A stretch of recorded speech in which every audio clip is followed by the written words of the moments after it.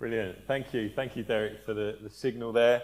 Thank you, Jenny and Ali, for leading us in worship. Thank you very much to everyone joining us at home right now. Thank you to everyone in the hall here who got here at varying times, starting at 8 o'clock to set up all of the gear and to enable us to begin to move back towards having a physical gathering.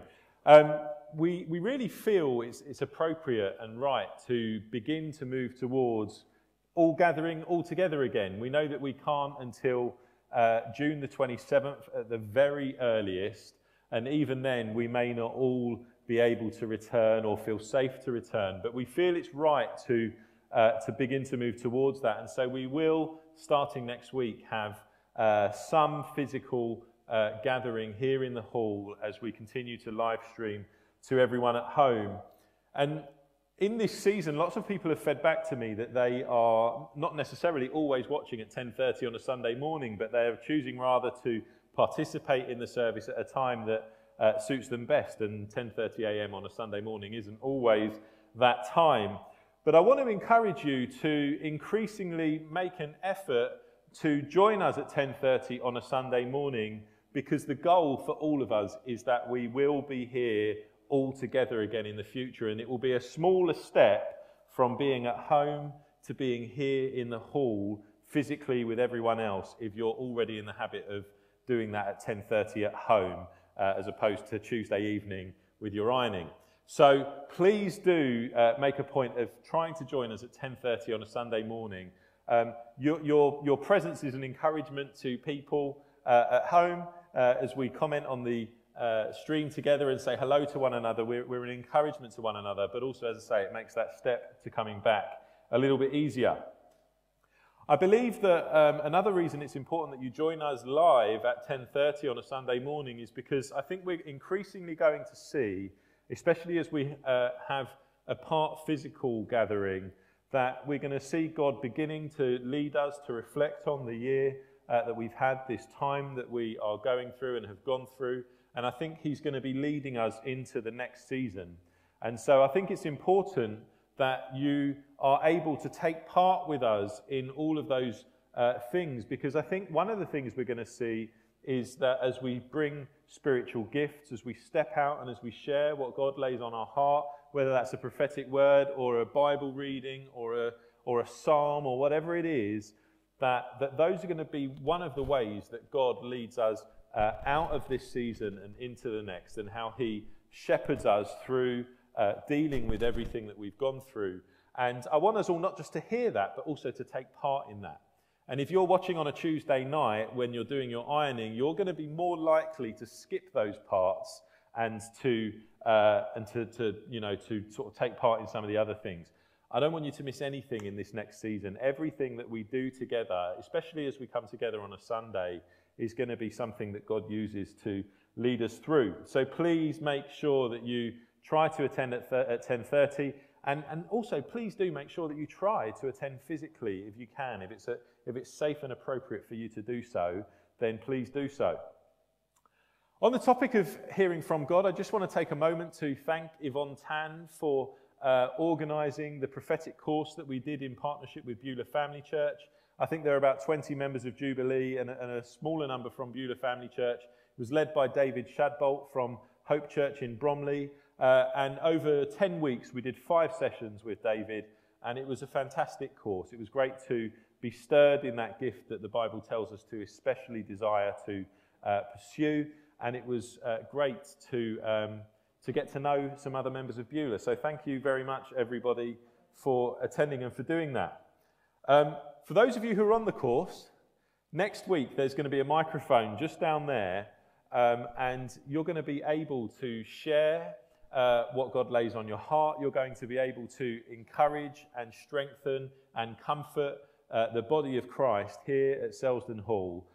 So do come expecting to hear from God and to share what he lays on your heart. You didn't do that course just to prophesy on that course. You did that course so that you could use that gift that God gives his church to strengthen his church, can be exercised here as we come together to strengthen us. Cool. Are we all okay, guys? Are we all okay? It's sounding really boomy up here. Is it all right? Good, okay. Anyway, great. We needed a dry run today, and it's great to be here, but I'm talking to a half-empty hall with a few people scattered around, and they're all really busy doing jobs. So, on to today's message. Today is Palm Sunday. It's the beginning of Holy Week or Passion Week, and I'm not someone who has kind of observed these events in the church calendar that much until we came here. I remember the first Easter I had at Croydon Jubilee Church, and Paul Barrett shouted out, "He is risen," and everyone responded, "He's risen indeed." I was like, what's going on? What are these people doing? And it was totally new to me. And so it's been great to kind of get into the habit of really valuing all of the events in the church calendar and all of Holy Week. I don't think the churches that I've previously been a member of observed much outside of Easter weekend and Christmas. And it's great today to be able to speak to you on Palm Sunday. And after 2 years of asking other people to speak at Easter, I get to speak to you next week as well. And I can't wait for next week, because I'm looking forward to bringing a really positive message to you, sharing the good news of our risen King. Because last week I brought a bit of a challenge to us, and this week, although I'm going to be talking about the fact that our King has arrived, he has entered, we're seeing the beginning of a great week. The message I felt God lay on my heart is quite a somber one.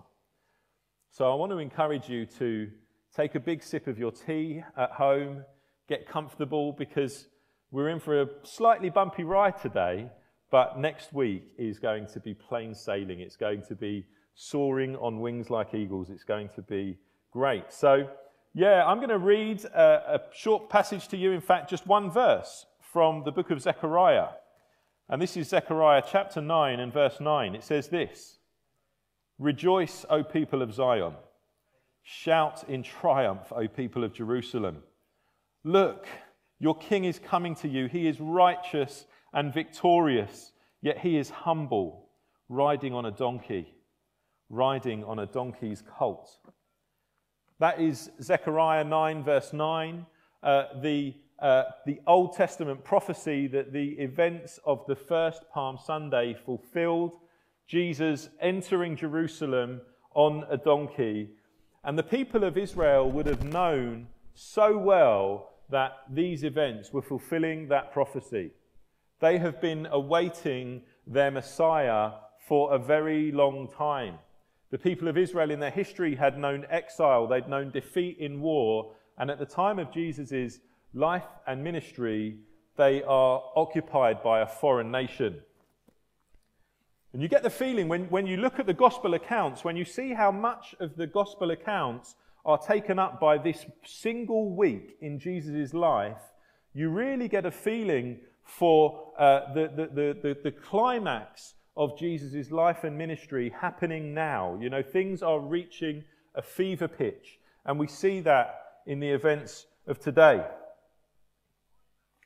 What I felt God lay on my heart today is, I know it's true of me, it's something that God's been leading me to kind of reflect on and stay in, but I think it might be true for more than just me, and perhaps for us as a congregation, but you need to make a decision, is I wonder whether we truly get the significance of this Holy Week for us. And I'll be explaining why I wonder that a bit later. And the question I want to ask you today, and I don't want you to answer this quickly, I want to encourage you to take not just today as I speak or today as you are at home, but take this Holy Week to consider this. My question to you today is, which roads are you on? Which roads are you on? And I hope that will make sense soon, but I want to start by reading Matthew chapter 21 and verses 1 to 11. These are the events of Palm Sunday in Matthew's Gospel. As Jesus and the disciples approached Jerusalem, they came to the town of Bethphage on the Mount of Olives. Jesus sent 2 of them on ahead. "Go into the village over there," he said. "As soon as you enter it, you will see a donkey tied there with its colt beside it. Untie them and bring them to me. If anyone asks what you're doing, just say the Lord needs them, and he will immediately let you take them." This took place to fulfill the prophecy that said, "Tell the people of Jerusalem, look, your king is coming to you. He is humble, riding on a donkey's colt." The 2 disciples did as Jesus commanded. They brought the donkey and the colt to him and threw their garments over the colt, and he sat on it. Most of the crowd spread their garments on the road ahead of him, and others cut branches from the trees and spread them on the road. Jesus was in the center of the procession, and the people all around him were shouting, "Praise God for the Son of David! Blessings on the one who comes in the name of the Lord! Praise God in the highest heavens!" The entire city of Jerusalem was in an uproar as he entered. "Who is this?" they asked. And the crowd replied, "It's Jesus, the prophet from Nazareth in Galilee." It's a beautiful scene. We know it well, don't we? There's nothing new I can say to you about it today that you haven't heard before.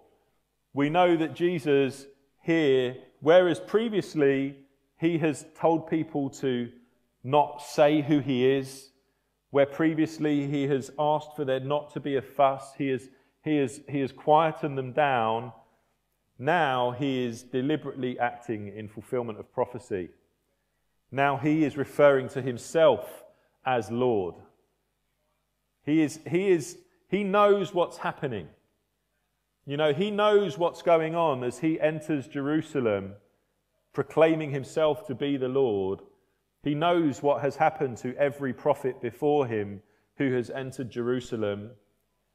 He's had a few scrapes in Jerusalem already when celebrating the Passover and has only just escaped with his life. He knows what is going to happen. But the people don't know how it's going to happen, do they? They think that their triumphant king is arriving, that he's going to restore all of their fortunes, that they will see very soon, and then in the physical, they felt that they were going to see freedom from, Roman occupation, freedom from war, and all of those things that have troubled them in the past. And it's so good that they recognized him as king as he arrived. He was about to win a history-changing victory, but the irony of the way it was going to happen is lost on them. And here's the thing that's grieved me as I've prepared for this sermon. Almost every single person who laid down their cloak or who laid a palm branch on the floor before Jesus and who sang, "Hosanna, save us, God," every single one of them who did that on Palm Sunday abandoned him on Good Friday. Very few people were left, we read in the gospel accounts. Some watched from a distance. Many women, blokes, I'm sorry to say, we didn't do so well. Many women watched. They were nearby. But by and large, Jesus walked that road entirely alone. This road he walked being given great praise. How much do we need Jesus? We would have abandoned him on that road to the cross. We would have. We could never walk that road. Jesus had to walk that road alone for us. Our sin sent him there. He did it willingly in love for us. How much do we need him? If it weren't for him, we would still be separated from God, destined to an eternity of pain and anguish, unable to enter into his presence and know his love and know his joy and know his peace. And I'm grieving because I know this is me. I'm grieving because I know there are times where I cheer on the road into Jerusalem as Jesus enters the triumphant King. I know there are times when I cheer for him, But I equally know that there are times in my life where on the road to the cross I abandon him. When following him is costly, I abandon him. I walk a road of my own making. And I'm not telling you to feel like me this morning. This is something that I've felt God leading me in, not just in preparation for this sermon, but a lot recently. And I think that it's part of how God would lead me, and I think perhaps would lead us to prepare for the next season that we're going to go into. I feel as though God is calling me to consider those places where I am prone to leave him and to walk a road of my own making, where I'm prone to forget that I would have abandoned him and remember that I would sing his praises and lay branches and my cloak down at his feet. But you all know I'm an emotional person. My emotions are close to the surface. Yours might not be, and that's okay.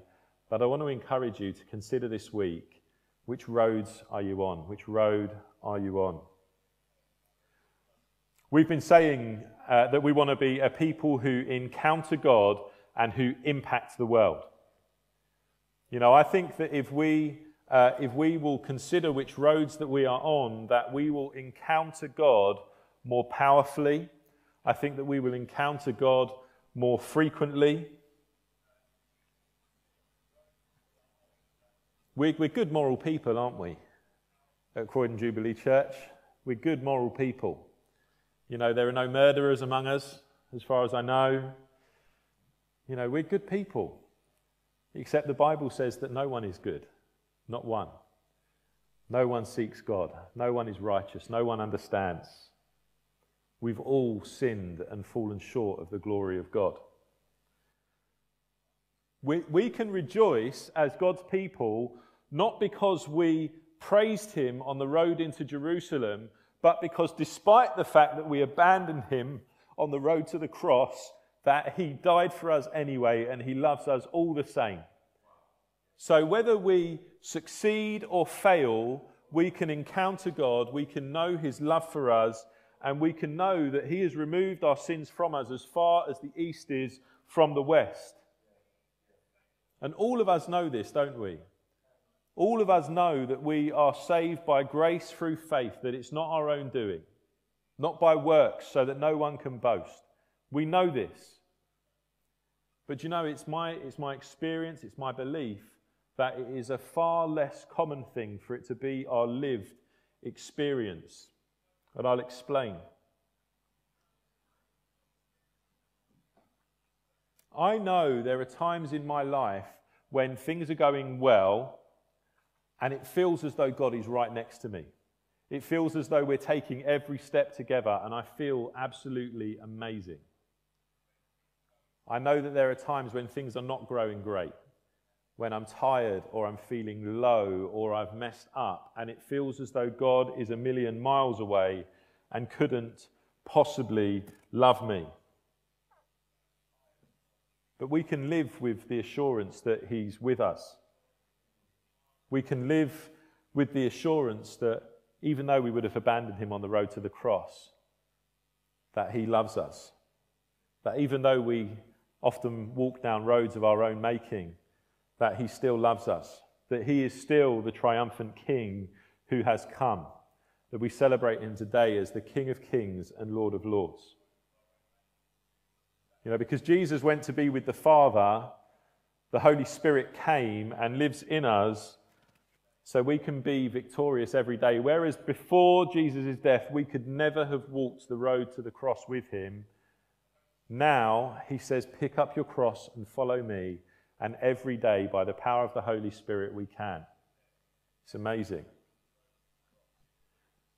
And I want to tell you, Croydon Jubilee Church, and to anyone watching at home, don't hide or minimize your sin.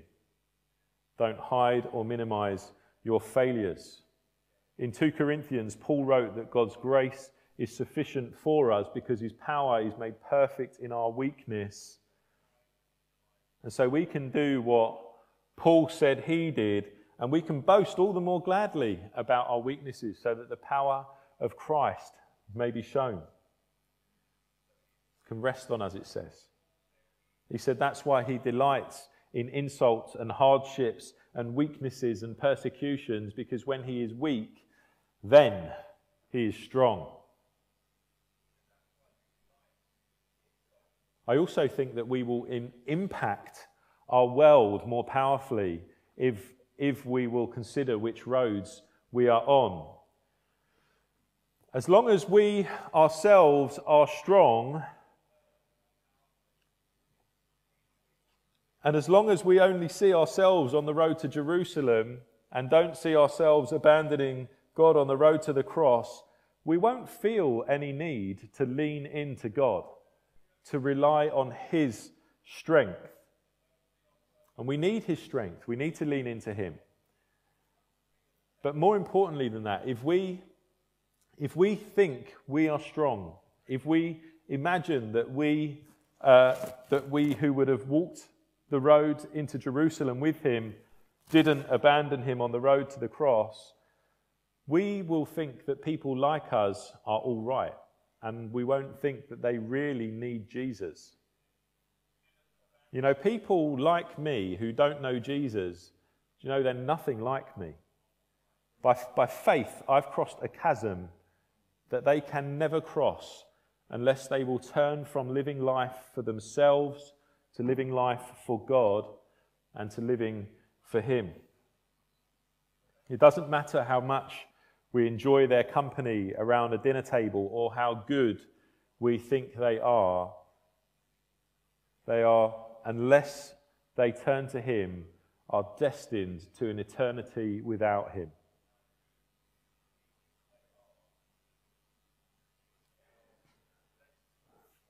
If we will be a people who know this is true, we will encounter God when things are going badly as well as when things are going well. That what I think is many of our lived experience, that when things are going badly, we feel as though we're further from God. If we can live knowing that, even when things are going badly, that is when I'm closest to God. That is when he cares for me most. We will be able to be a greater source of hope to people, because if we will live like that, if we will be people who encounter God in the difficult things as well as in the good things, then we will be people who, for example, if we struggle with unforgiveness, we will let God meet with us in that place where we are, where we're struggling to forgive, where it's having an impact on our emotional life, our spiritual life, perhaps even our physical life.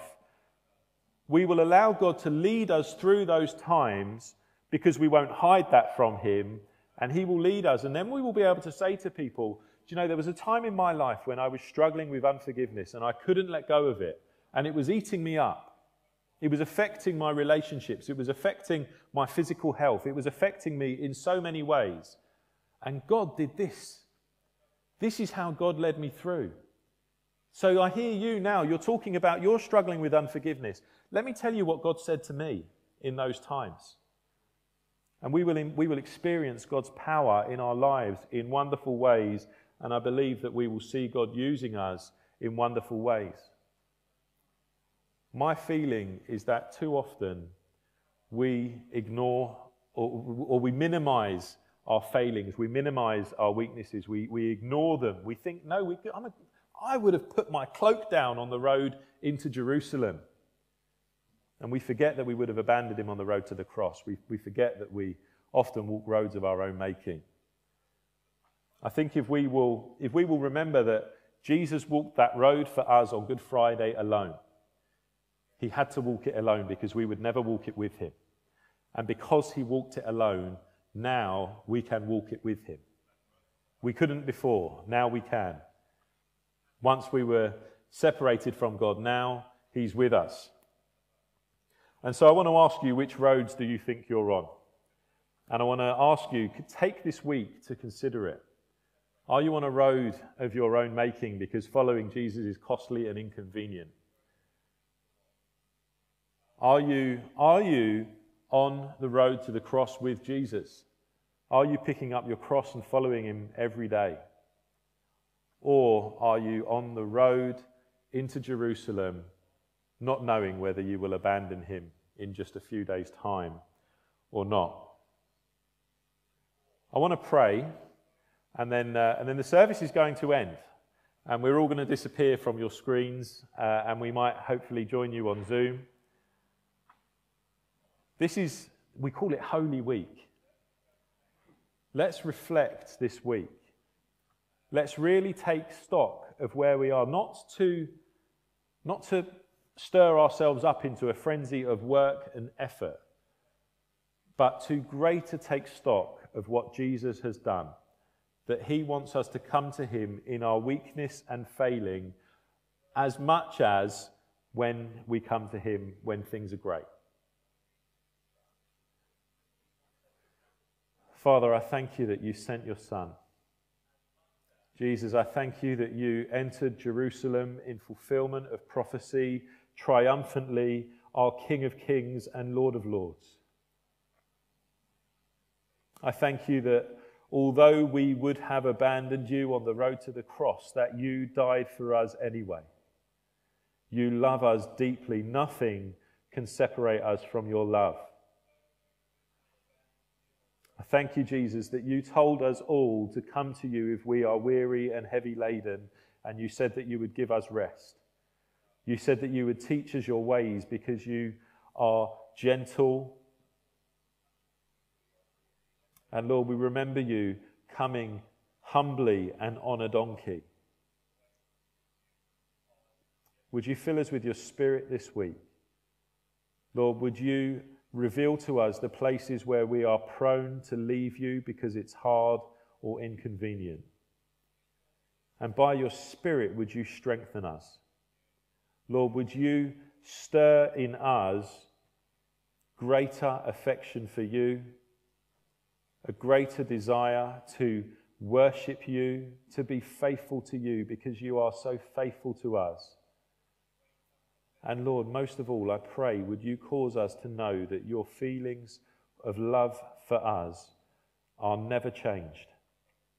Whether we're doing well or whether we're doing badly, we can enter your presence confidently, knowing that you care, knowing that you will never leave us or forsake us. So have your way in us this week. Lord, we celebrate you. We love you. Be glorified. In Jesus' name, amen. Amen. Thank you very much, guys, and I will see you soon.